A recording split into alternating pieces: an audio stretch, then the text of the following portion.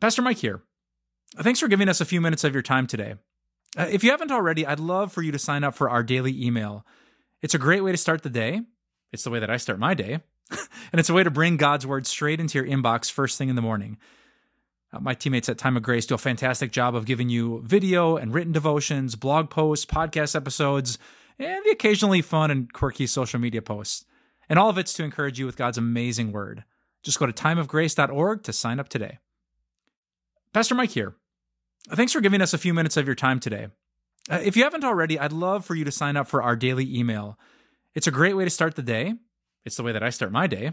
And it's a way to bring God's word straight into your inbox first thing in the morning. My teammates at Time of Grace do a fantastic job of giving you video and written devotions, blog posts, podcast episodes, and the occasionally fun and quirky social media posts.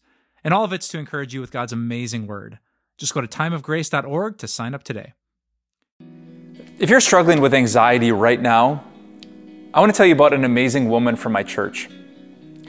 She gave me permission to tell you her story because she recently told me that anxiety has been part of her story for as long as she can remember.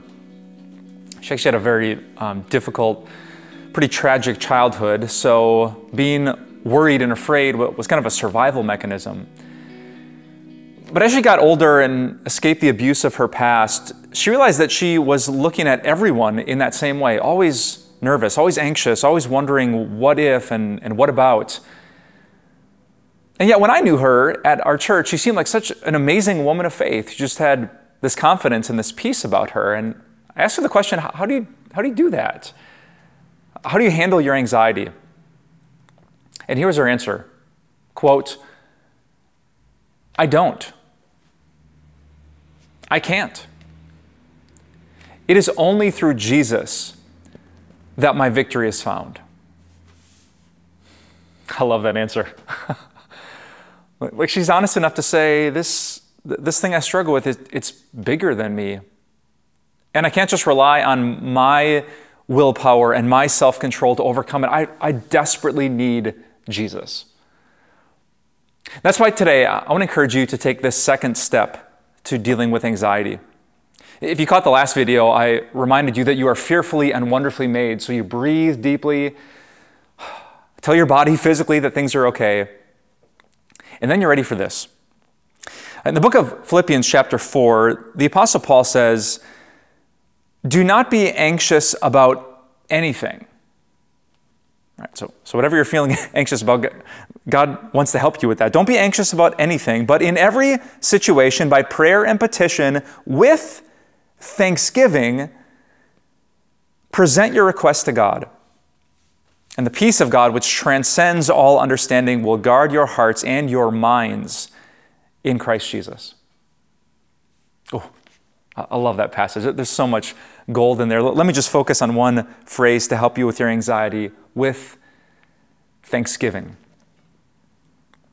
You know, sometimes when we're feeling anxious, we just think of all the things that are wrong or all the things that could go wrong. And the Apostle Paul, who himself is sitting in prison, he has a lot to worry about. He's reminding his friends about gratitude.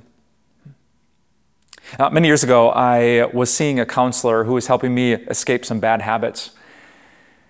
And what I remember most about our counseling sessions was he told me that our brains are really bad at focusing on two things at the same time.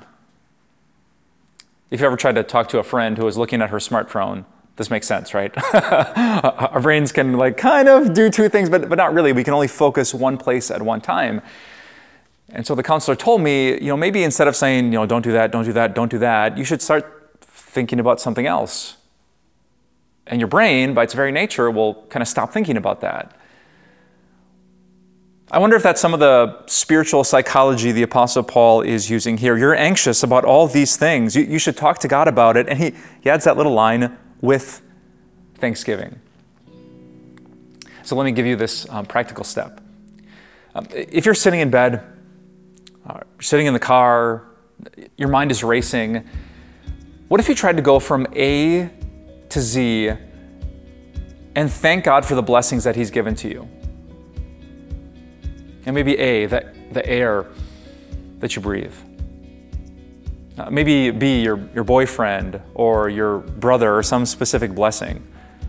C, maybe you're eating custard or your cat is curled up in your lap or you have a close friend. Like, kind of inch your mind bit by bit into these good things that God has already given. Remind yourself what an amazing God you have. He gave you every blessing on the list.